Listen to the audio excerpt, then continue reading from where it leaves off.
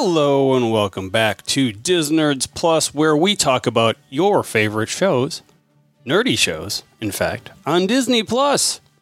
This is episode 32 of our program, and today we're talking about the Mandalorian number 21, The Pirate, for Wednesday, March 29th, 2023. I'm Shane. I'm Mike. How you doing? Fan-freaking-tastic. Especially after this episode, for reasons which we'll get into. But, you know, I did want to point out something real quick. Has it always been... Have they always had every episode title start with the, or is that just this season so far? Like, every episode title, I think, so far this season has... Just really begin with the something. I should just look at the list here real quick. Because it's the Mandalorian, the thing.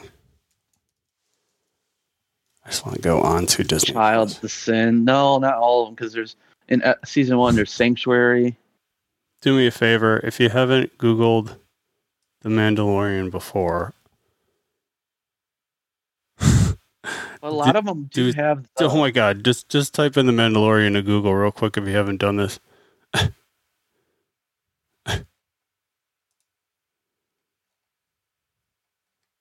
There is an Easter egg. I don't know if you can call it an Easter egg. It's awesome. Pretty overt. But then scroll down and... Oh, he went away. He went away? Yeah. Just got to keep clicking on him because he will do some damage to your page. Oh, I see. Oh. That's cool. Fun. On the other hand, now I have lost my results. Let's see. So I'm just gonna. Oh, now I'm like stuck doing. Oh my god, this is awesome. And they're like, it's enjoyable to see my webpage get destroyed right now. Yes. That's awesome. Yeah. Let's see. So it's the Wikipedia page, probably the easiest thing here. So yeah. Okay. One of them was called Sanctuary. One of them was called Redemption. Most of them are all with the. There's only 2 of them, I think, with just 2 in season 1 that had Sanctuary and Redemption. That's funny. Crazy. All right. Well. Oh, yeah. You can shop in here too. Look at you can shop right from the Disney Plus app now, right to all the Mandalorian stuff. Really? Yeah. Nice. Trying to get that merch out. Indeed. Well, I might get one of these for my niece. That's okay. Like a baby Yoda. Shop later. We got a show to do. All right. Previously on The Mandalorian. Grogu and other Mandos were training on the beach. We saw a foundling get, as I put in the notes, abducted. To not give too many specifics by a pterodactyl. The P is silent. Then we had several of the Mandalorians going on a mission to go rescue said foundling. Turns out to be Paz Vizsla's kid. We get Grogu with a bunch of flashbacks, doing some Jedi training back on Coruscant. And then we get Ahmed Best as Jedi Beck, Kelleran Beck, I think. Kelleran Beck, yeah. And then there was, there was much rejoicing after they took down Mama Pterodactyl and the armor after Bo lost one of her pauldrons, made her a new one and asked if she could have a Mythosaur on it, and she was fine with that. Then started talking more about the Mythosaur with the armor, which stay tuned for the end of this episode, and we might possibly get more of that. Yeah. So, episode 21, The Pirate, starts off in the... does the city on Nevarro have a name, or like I keep putting Nevarro? I think I just call it Nevarro. I have never heard really the city. So but it's the planet, right? Like the planet is Nevarro, I think. Yeah. I think it's the planet. So we're on in the city. We get big old ship coming in. Which, yeah, if we remember anything from the previous episode where the pirates were there, we could pretty much guess this was, especially based on the previously on, this would be the pirate ship. And so something I found interesting, I don't know if you picked up on this, but I believe they used in their own previously on, at the beginning, I'm pretty sure they used a clip from Book of Boba Fett in there. Mm-hmm. Right. Which to me is just, it's just a weird, like, side tangential thing. Yeah, well, for people that didn't watch Book of Boba, it kind of fills them in a little bit, if they didn't. But most Star Wars fans, I think, are watching both shows, but, I mean, there's maybe someone out there. Well, the weirdest part of it all is, like, this season of The Mandalorian starts off and he's got Grogu back already, and, like, you're just supposed to fill that in if you haven't seen the Book of Boba Fett, right? And well, it also recaps again, beginning of season 3. So if you're not watching other Star Wars, then maybe, because I mean, there's things in here that are related to other things now. Yeah, I mean, but there's a difference between the main storyline and, like, Easter egg, hidden, like, cameo, right, types of things, right? Yeah, and again, we'll get to that soon, but I like how they classify this as a space western. Yeah, it is. It absolutely is. That's awesome. I've never seen that genre until now. Oh, look, I probably just got a text about my service has been restored. Sure did. Which I don't even know if it ever went out because I didn't get home until a little bit ago. But I got a message saying service will be restored at 7:30. But here we are now going on 7:30. So I guess, well, I don't know. Who knows if it was ever out. Anyway, so we see Greef Karga doing some kind of like city mapping with some of the city employees, I guess. Engineers, he calls them. Mm-hmm.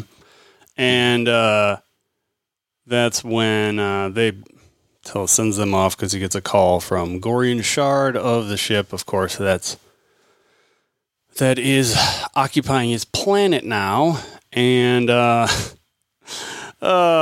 was the first of maybe many Easter eggs to come, but the he shot first line was like, wow, they have no shame anymore of of their own making fun of themselves, basically. But I think it's Karga that mentions it first, and then Shard mentions, well, now I'll be the one to shoot first next.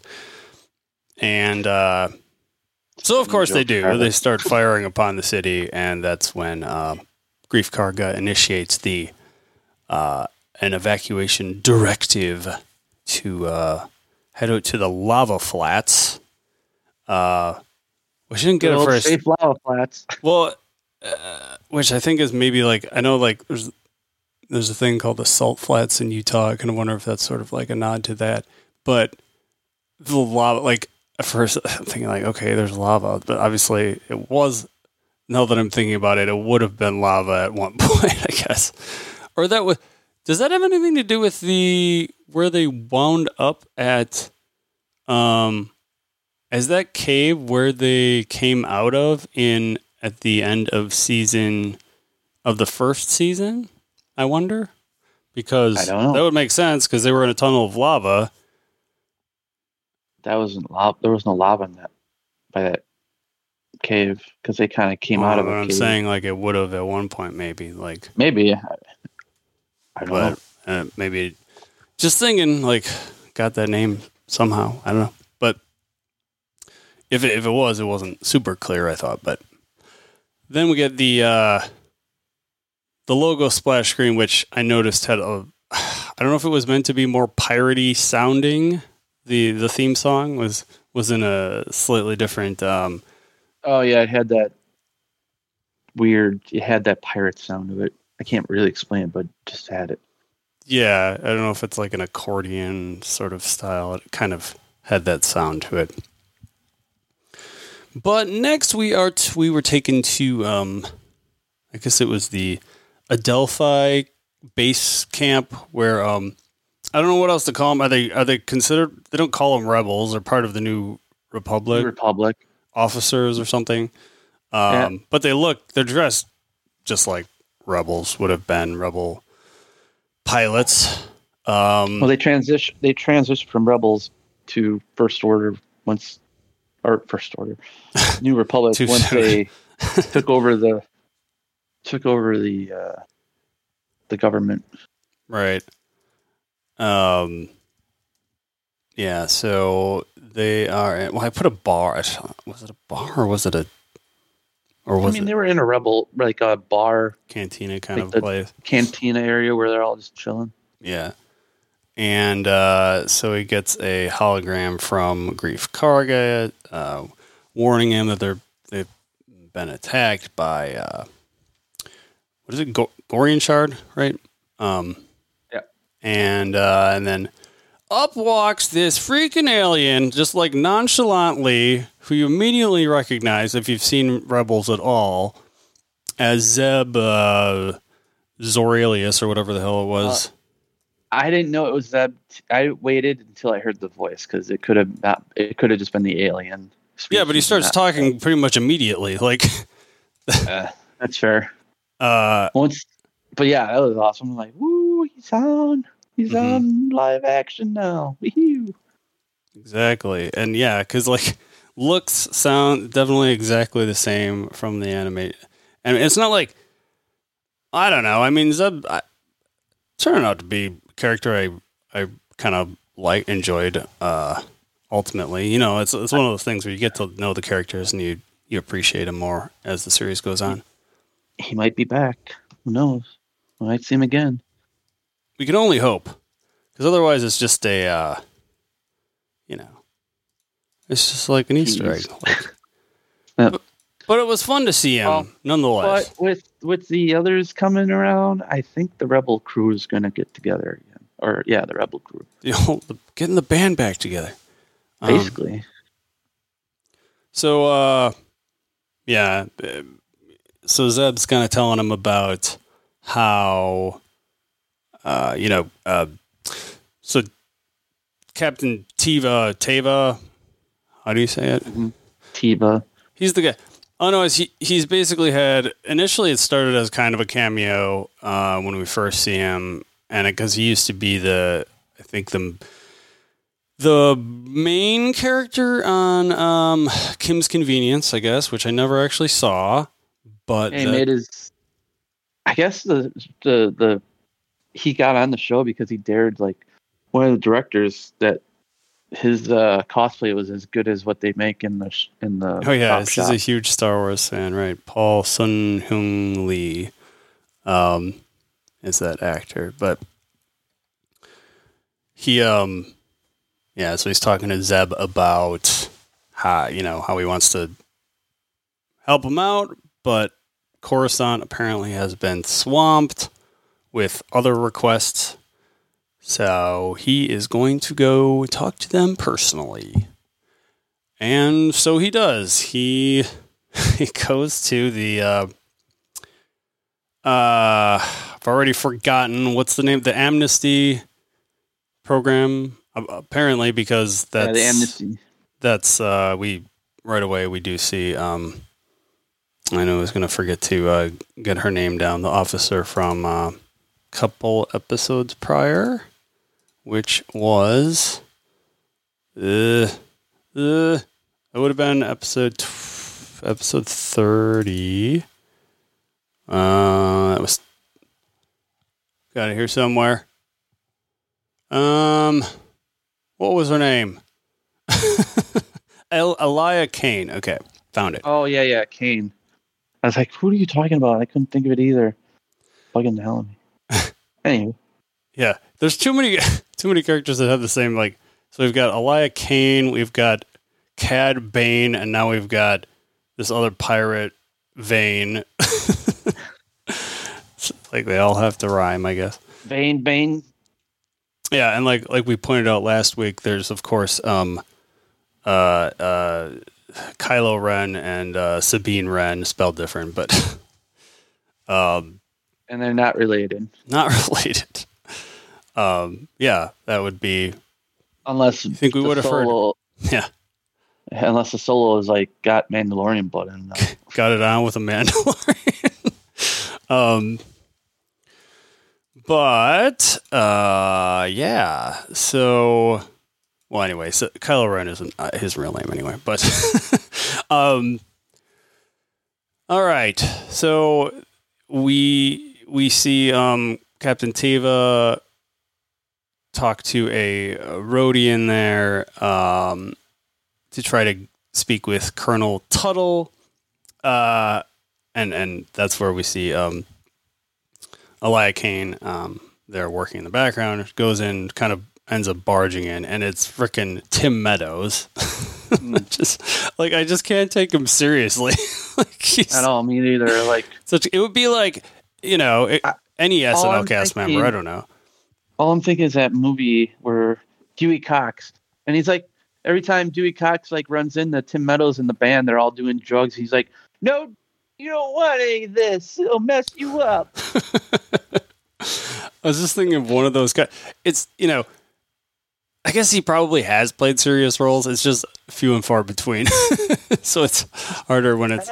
I don't know. I couldn't. This one just didn't feel that serious. It just felt like he was still a goofball. Yeah, no, and that's part of his personality, I think. But and it was meant to be kind of comical because the droid, he's like telling the droid to not stack some of those chip things up on the table or whatever, and so Captain Teva barges in anyway, of course, and then we get he says it's fine. The Tim Meadows, Colonel Tuttle says it's fine, and so Teva starts telling him, you know, starts explaining the situation with Karga and Nevarro, and in comes Elia Kane again, and she's, you know, asking Tuttle if he needs anything, a drink or something, I think was what she was asking, and yeah, you know, she just happened to be there, right place, right time, and starts talking about Nevarro. Oh, Nevarro hasn't signed the charter for the New Republic. Then my brain went, "Oh, what are you hiding out there? You don't want some clones?" Oh, I don't know. Yeah, more. They found that cloning facility, and I think it was season 2. What was that? They found that cloning facility on Nevarro. Oh yeah. Wait, that was on Nevarro. Oh yeah. Yeah. I've forgotten about all this. So yeah, you know, she's mentioned how they haven't signed the charter, and you know, obviously Teva's like, "Wow, so their lives aren't, you know, that important. That, you know, right. It's more important that they have to sign this charter." Talking, you know, kind of the three of them talking about it, and just a bunch of political. Right. Yeah, but, you know, they're basically saying, you know, Tuttle ultimately is kind of like, yeah, well, unfortunately we just have this other backlog of of other planets that need assistance that have signed the charter, so they more or less have to prioritize somehow. So then back on Nevarro at the lava flats, we do see... Back on the lava flats. Greef Karga. I read this somewhere before that they call them quadnoculars, and I don't know if that's exactly what he holds up, but I think in the Star Wars universe that's maybe what... Maybe not all technically quadnoculars. Maybe they're just binos. But there's one called macro binoculars. This is from Wikipedia. Okay, could just be your standard issue binoculars. Holds them up from the lava flats and sees, you know, it's kind of a tear-filled moment where he's, you get the dramatic music and you see the ship hovering over the city, and obviously him and the rest of the townsfolk had worked their way, done a lot with the city and really made something out of it, and now it's been taken over by pirates. So not such a happy moment, and pirates. Yeah, but he he goes ahead and reassures the townsfolk that help's on the way. Herschel says quadnoculars. That sounds like a geeky way to make four eyes sound cool. Yeah. Yeah. It's true. So then we see Teva landing or flying into the planet where the covert is, and sees Bo-Katan's ship there, which, I think we're meant to initially think that he knows Bo. Yeah.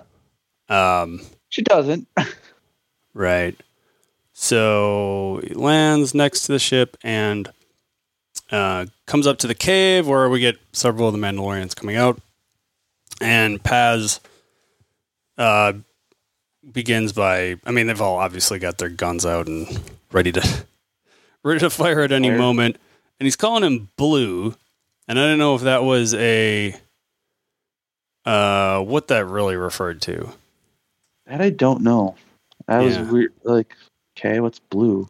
I didn't know if it was a derogatory term or maybe it's just a short term for a. Maybe I don't know. Yeah. So, and I don't think it was a nickname. I don't think anyone actually knows him. Like it's got to be about, not non-Mandalorians. I don't, or it almost sounds like a thing for authority, right? Like something. It's kind of a thing like that, but like black and blue or something. Oh yeah, maybe. I'm not sure. But so he tells them, he has a bit of a history with one of the people among them. Covert. Yeah, and out strolls R5. It's not a person, but okay. Yeah. So that was about as much as we see R5 in this episode. But he does. Now, do you think R5 made it after leaving them to the location of all the Mandalorians, or do you think they left them on that planet? I'm sure. No droid left behind. I think they. Yeah. I think they certainly. I didn't see them, so that would be a way to stop from tracking where Mandalorians are. Oh man. That's so sad. He's had to live out the rest of his days alone on this planet. I'm also wondering what they did with those 3 chicken things. Yeah, what the heck? Where'd they go? That was so it's ironic. So there's a podcast called Film Sack, and they would describe that as the chicken the bucket, and that goes back to, it's like a MacGuffin or whatever, but that goes back to the Wild Wild West movie, because there's a girl at the beginning of that he's in the water tower with, and you just never see her the rest of the movie. Yeah. So that's why they use that term. That's kind of what what the heck? Why would they even? It's just like a comical gag, really, that never goes anywhere. It's kind of hilarious. Unless they'll come back. Maybe they were left in the cave while they did their run, and they're going to come back for them, or who knows? Yeah, they have to, right? They're going to use those birds for something, to ride or whatever. We'll see. If they don't, that was that's just a weird thing to even bother with. It's almost like they just didn't want you to feel like those chicks were abandoned or something, right? We'll see. Yeah. Yeah, we'll probably see him again. But I've already forgotten about him, I guess. So yeah, he tells him of what's going on with Nevarro and Karga and everything and the pirates. And he ends up talking to Mando kind of separately. Yeah, originally he's gonna bring out the communicator, and they're all like drawing their guns, like, so he's just very careful and tosses it to, I think, to Din Djarin, and walks and talks with him briefly, and ultimately convinces him, yeah, he is a friend. We should probably go help out. And so that's pretty much all we see. We just basically immediately get Din Djarin talking with the rest of the Mandalorians by a fire. So obviously some time has passed because it was daylight prior to this. But he kind of talks about we should save them, and then also brings up the fact that Greef Karga, not Greef, Greef. Some of these Star Wars names, I tell you, are hard to remember because they're just a little out there at times. But they, he mentions the plot of land that was also offered to Din Djarin, that he'd offered him. And so they're just going to like a lot of chatter when they're like, oh God, one more thing. Here we go. The rest of the Mandalorians are kind of like in disagreement initially. They're a little, if they weren't already not down with risking their lives, especially for Greef Karga, who I apparently had kind of forgotten that he was responsible for ambushing them on Nevarro way back when. Yeah, when he had his bounty hunter guild. He was like in cahoots with the Empire. Yeah. Now it's all changed. Right. Remember, these shows are taking place every season. It's like a year or two out after. So. Mm-hmm. Right. Makes sense. So then after that, after Din Djarin talks with them. Mando. Then Paz Vizsla wishes to speak, and I guess they pass the hammer around whoever's speaking. It's like a talking stick. Yeah, which is probably just what I guess it was just the armorer's hammer, right? Mm-hmm. Which he uses, but so initially he's talking about like, I was there, I was there when we sacrificed everything for the blah blah blah on Nevarro, and then he does a 180. Now Paz Vizsla is like he's officially gone from being he's a believer. Yeah, he's gone from being almost kind of against Din Djarin to now being like 100% on the side because he's like, because we are Mandalorians. We should do this. We should absolutely do this. And talks about. I really thought he was gonna challenge him or something. I was like, oh, again, you're gonna go after Darksaber? Right. So, that's right. That was a brief moment in also in the Book of Boba Fett where they fought for the Darksaber. But he, he talked about how Din Djarin and Bo-Katan had basically saved his kid from the pterodactyl. I'm sorry, the raptor, as they referred to it. And and once again, of course, that being Jon Favreau, voice of. I don't know if right? That's correct, right? Mm-hmm. Did we ever establish if he's in the suit though? I don't think so, right?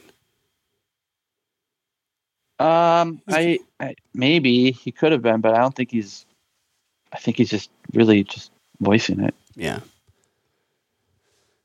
So yes, very inspiring speech by Paz Vizsla in there, and I think he gets everybody on board at that point, and then we get Bo-Katan giving a bit of a. I guess she gives her the rundown. I guess she gives kind of a brief on her own ship initially from still on the covert planet there, and then we're seeing and we see them going through hyperspace. And she's giving more talks of. Now she's giving talks of Gorian Shard ship and showing kind of the schematic of that. And then back on the lava flats. So I couldn't help but notice. I don't know if you know, because I just saw this hammer, but it shows kind of the city on Nevarro there, and then there's this like pillar or arch looking thing that looked. I don't know if it's meant to look like that hammer, but it totally resembled the hammer to me. Just like the general shape of it. Huh, I didn't notice that. Maybe a coincidence, maybe an Easter egg, not sure, but let's go back and see. Then we just basically see the drunken pirates being dicks and shooting at some of the, as I put once again, the monkey lizards in the trees. Which obviously they actually have a name, but yeah, no, they absolutely do. Which we've talked about before, I think. Kowakian. Oh, that's monkey lizard. Wait, it does actually say monkey lizard though. Kind of looks like one. That's actually I think that's actually what they're called. Oh, I'm sorry. Also known as Kowakians, but they are the full name is Kowakian monkey lizard, which is. Salacious crumb. What is it? Salacious crumb is of course, the most famous quacky monkey lizard of all. Jabba the Hutt's little pet. Yes. All right. So then we have once we see those drunken idiot pirates, we are taken back to Gorian Shard's ship, which we have if only I knew all of these races. The race of pigmen, which I notice he's got Ognots, I think they're called. Ognots. Burly pig-like. Oh, there's so many different pig-like races, because even on her species, there's that green-looking pig too. Yeah, that's the one that came up. Yeah, those are which actually there were two of at Jabba's palace, as we saw in the or at least two of them. Mandalorian or the Book of Boba. Well, we saw him, I guess, initially in Return of the Jedi, also. But even on Gorian Shard's ship, there was this. So Queel was the one we saw in season 1. We saw them at Cloud City, like disassembling the droids, right? Yep. But on Gorian Shard's ship specifically, it's kind of a tongue twister. There's like a warthog-looking creature there as well. So just all the pigs, but all the pigs. I would have to go back and look at it all. So anyway, the race that looks like Queel. He warns of that a ship is approaching, and Djarin fires with the starfighter, the N1, right? And so he brings out some turrets on the ship, Gorian Shard ship, and fires back, and then proceeds to launch the snub fighters. I had when I heard that, like, snub fighters. What the hell? What the hell's a snub? Yeah, I don't know. That was a pretty weird name. But then Greef Karga calms him. I guess he has like a direct line to Djarin. But he's probably his communicator. Yeah. Thanks him for showing up, but tells him also to be careful, obviously, against Shard. And I think they were all having fun. Having fun? Yeah. The Mandalorians, at least, not the people of Nevarro. Right. Yeah. Yeah, kind of. It's like, this is kind of their job, right?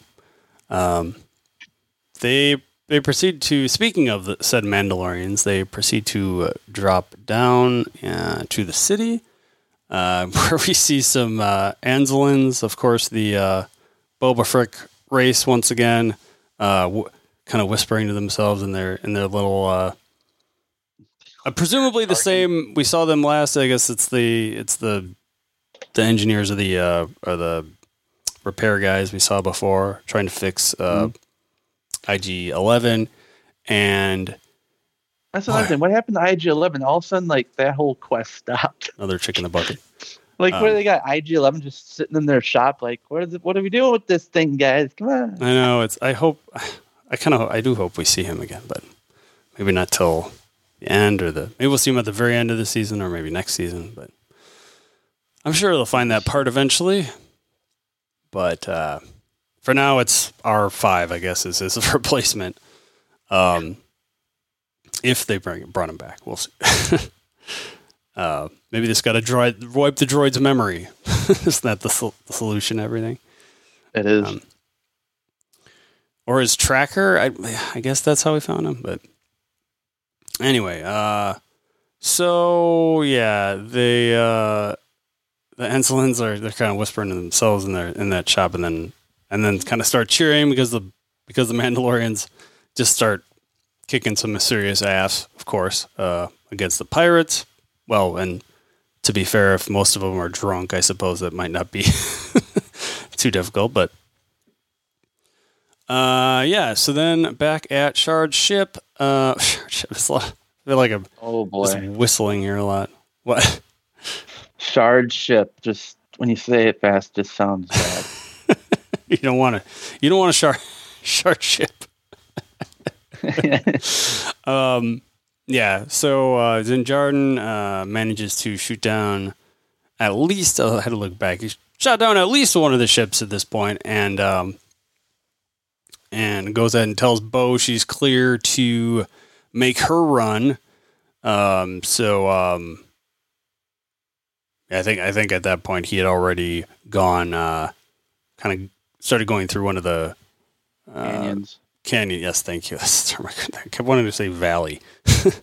Goes through, starts going through, making a canyon run. Has like three of the, I would say grub fighters, the snow fighters. Thinning the herd so she can go after the big ship. Yes. So she goes ahead and pretty much right off the bat manages to take out one of the engines on the ship there. And then because we don't get a name, even in the subtitles, we don't get names for all these characters, but the Pigman tells Pigman tells Vane to return as obviously there's Mando's just a distraction. And then back at the city, the pirates, so we see him kind of like hiding a little bit behind. I was a little bit confused on, you could clearly tell there were stormtrooper, like it was the piles of stormtrooper helmets, but was it like paved over or something? Or if they were just melted or something? I wasn't quite clear on it. It looked like a rock-like structure though, so it almost feels like it was like cemented.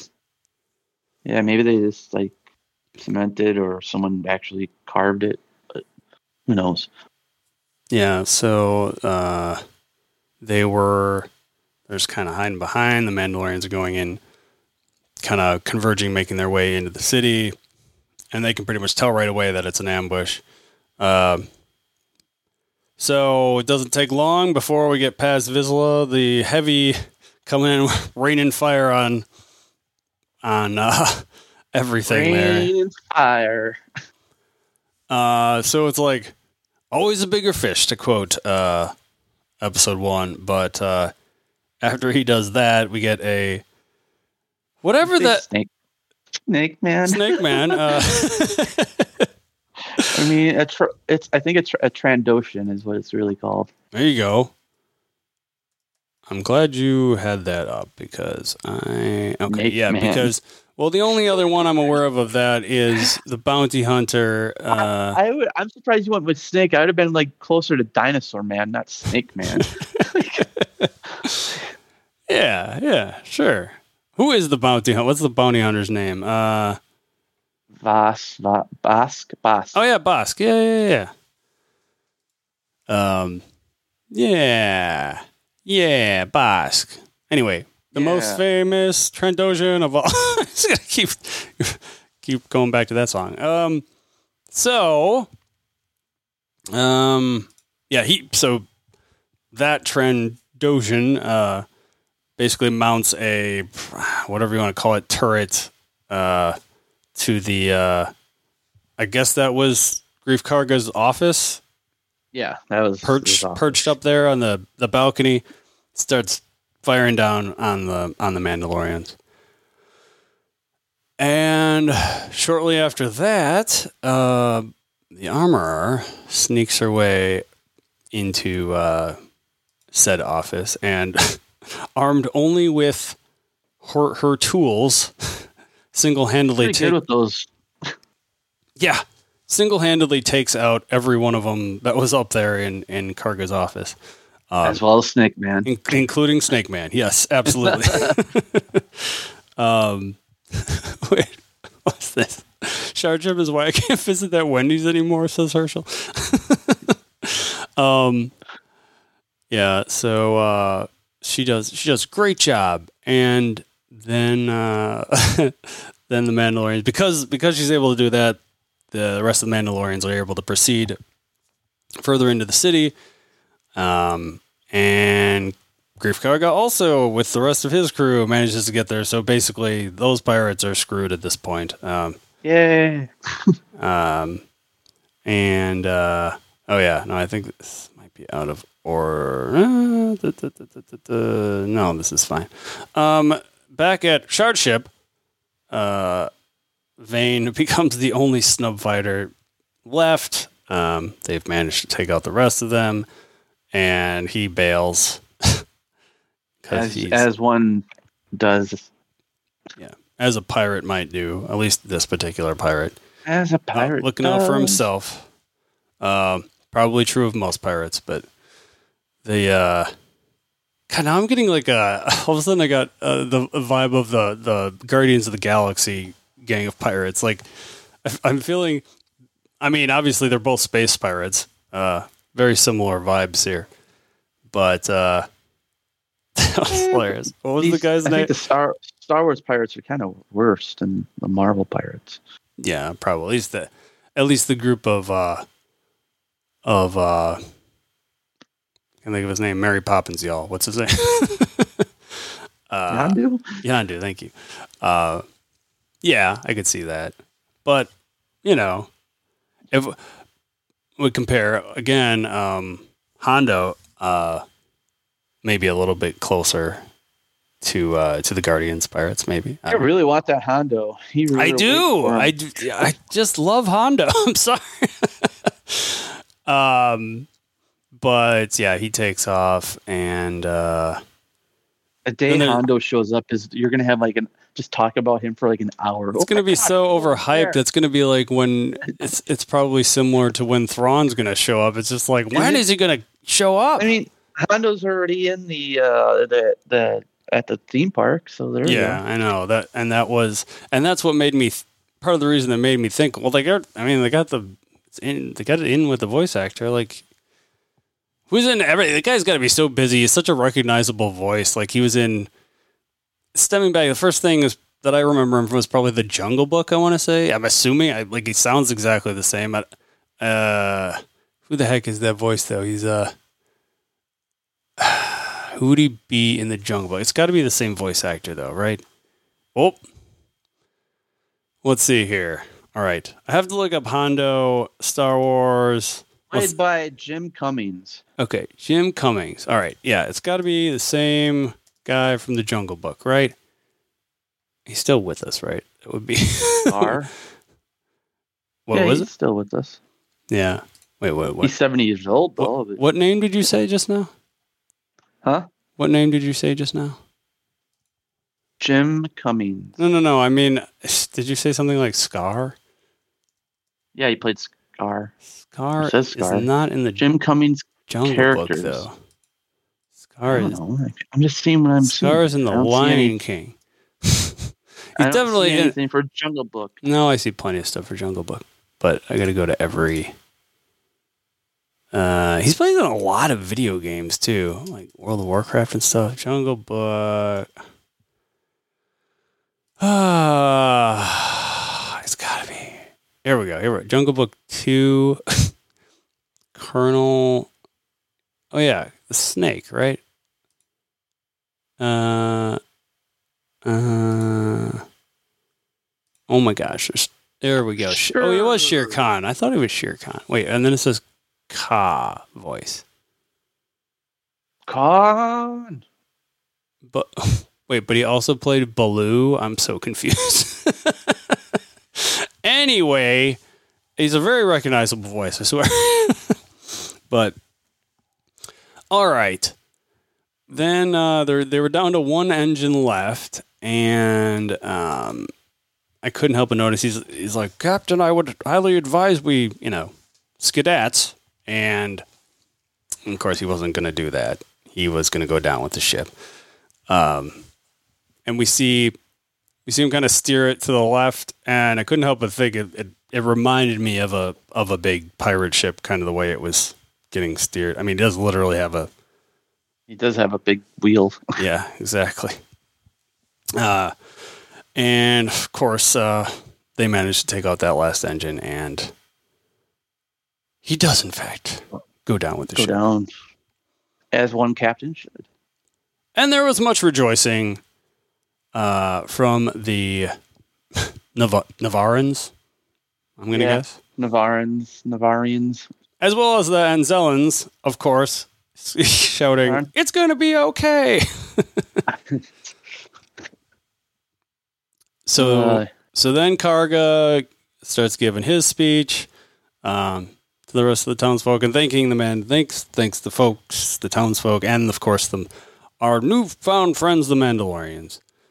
Gives them a bunch of land. I couldn't help but notice, I noticed even before, that he was calling himself just Magistrate Karga, and then the droid of all people corrects him High Magistrate, because that was the running joke in the first episode, of course. Yep. Yep. But you can almost tell you can almost tell at this point that he's a little more humbled and he's maybe past the titles, the hoity-toityness of being in political office or whatever. And that could be. So Jim Cummings must have had a hard time must have been a hard name to grow up with. Yeah, I mean, there's also Alan Cumming is another actor that yeah. So then he decides to cede all the land from the Western Lava Flats to Bullock Canyon to said Mandalorians, and yeah. Oh, Bullock Canyon. The name Bullock has a meaning, and it's the last name of the first guy that put on the Mandalorian costume for, I think, Empire. Oh, really? Oh, cool. Yep. No relation to Sandra, because that would be a K instead of a C at the end, I think. But yeah, the armorer Pads Vizsla comes up to Bo-Katan and says the armorer wishes to speak with her, so they head down kind of I guess like a spiral staircase, which in hindsight, no, this wouldn't be the same. I'm thinking in my head, I'm picturing it as like that. Obviously it was a different planet in Force Awakens, but where Rey goes down like a spiral staircase and then has her visions of the Jedi. Anyway, it's kind of reminded me of that, but this is in fact a forge, or I guess it was the forge that the armorer had in season 1, presumably, the one she would have been using.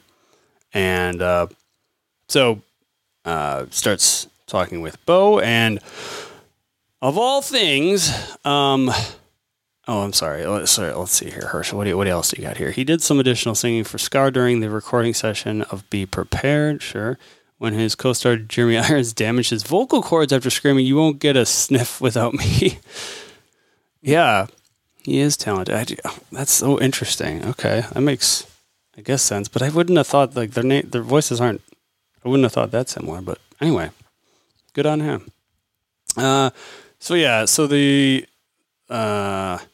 she's talking to her about starts talking to her a little bit about well, I think one of the first things she does is ask her to remove her helmet, which was weird. I was like, weird, and I'm like, what the hell? Like, what are we even doing here?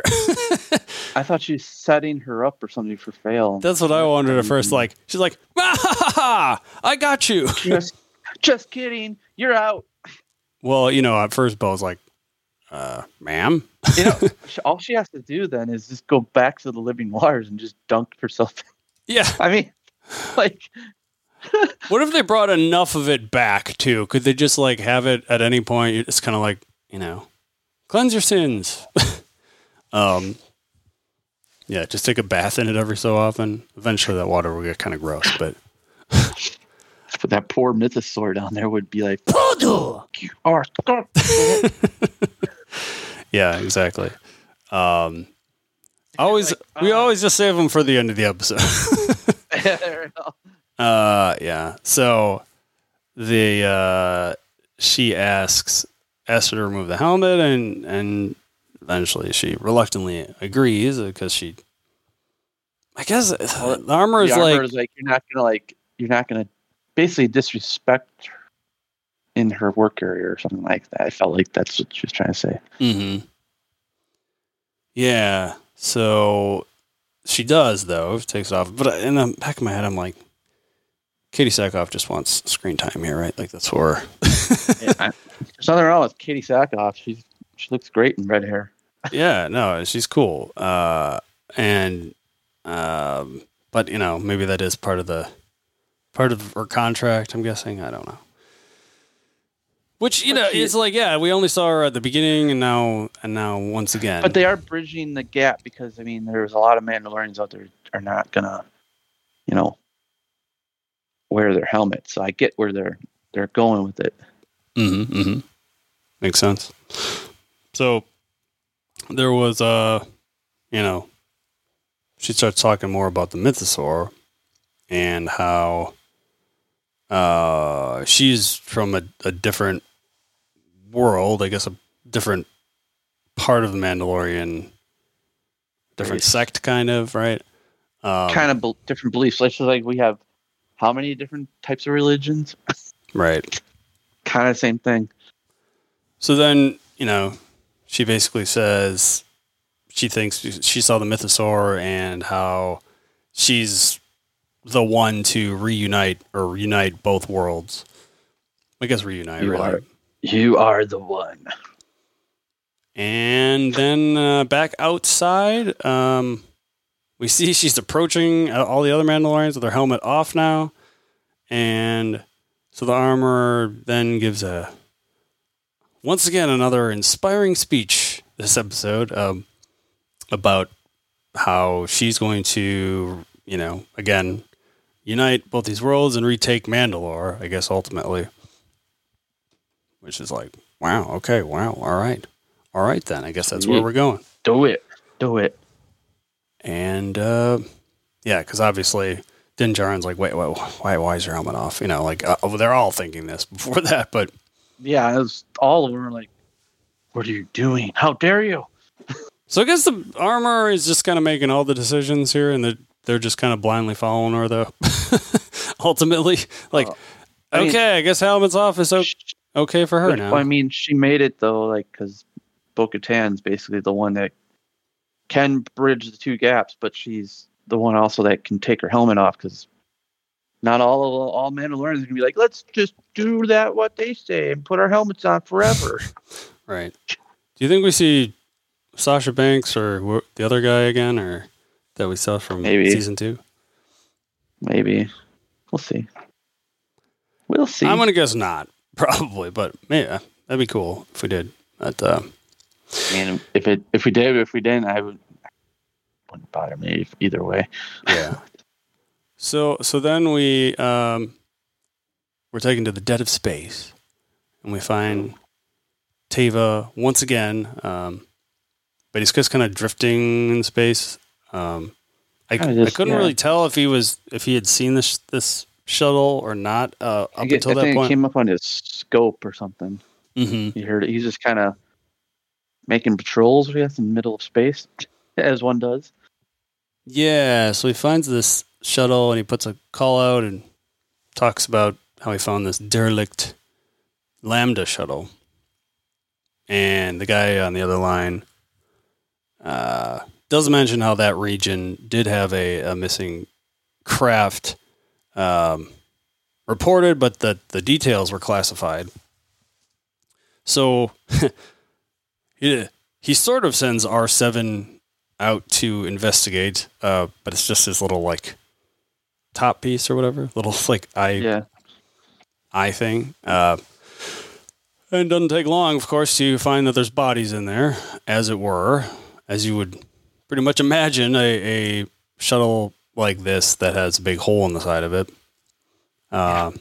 But they noticed pretty quickly that I don't remember who, if it was him or the other guy, that it was the ship that Moff Gideon would have been on. Yeah, they were putting it together like when Moff Gideon left, right, and when this departure happened, kind of thing. Or right, so it adds up, and that Moff Gideon never did go on trial, and that his body was not one of the ones that's in there. But then they find one thing on the side of the wall, and it is, in fact, a fragment of Beskar alloy after scanning it. And, yeah, so now... Could be anyone. Could be anyone. Yes, but now they're going to go with the assumption, that the Mandalorians are the ones that freed him. Well, that's only one sec of the... The Mandalorians, they can't just be like, hey, found Beskar, you guys are arrested. Like, what? Right. But it should be noted that in this episode also, back when Teva went to visit the covert, he said, I'm sure you're going to go somewhere else anyway, but I won't tell anyone where you are. Well, now I'm like, is he going to do just that at this point? Is he going to come back and question them? I don't know. That's why let's see if there are R5s around to find them. Oh yeah. Yeah. Could be. Maybe he sends You're done R5. We can't have you around. Bye. But I do trust him. I would imagine he would question him before anything, but maybe he goes back to the abandoned R5 and 3 giant chicks. Yeah. They're all just there.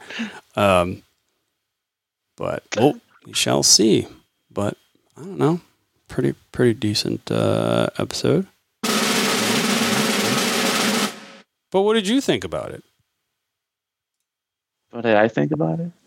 Yeah, what if you had to, Score it.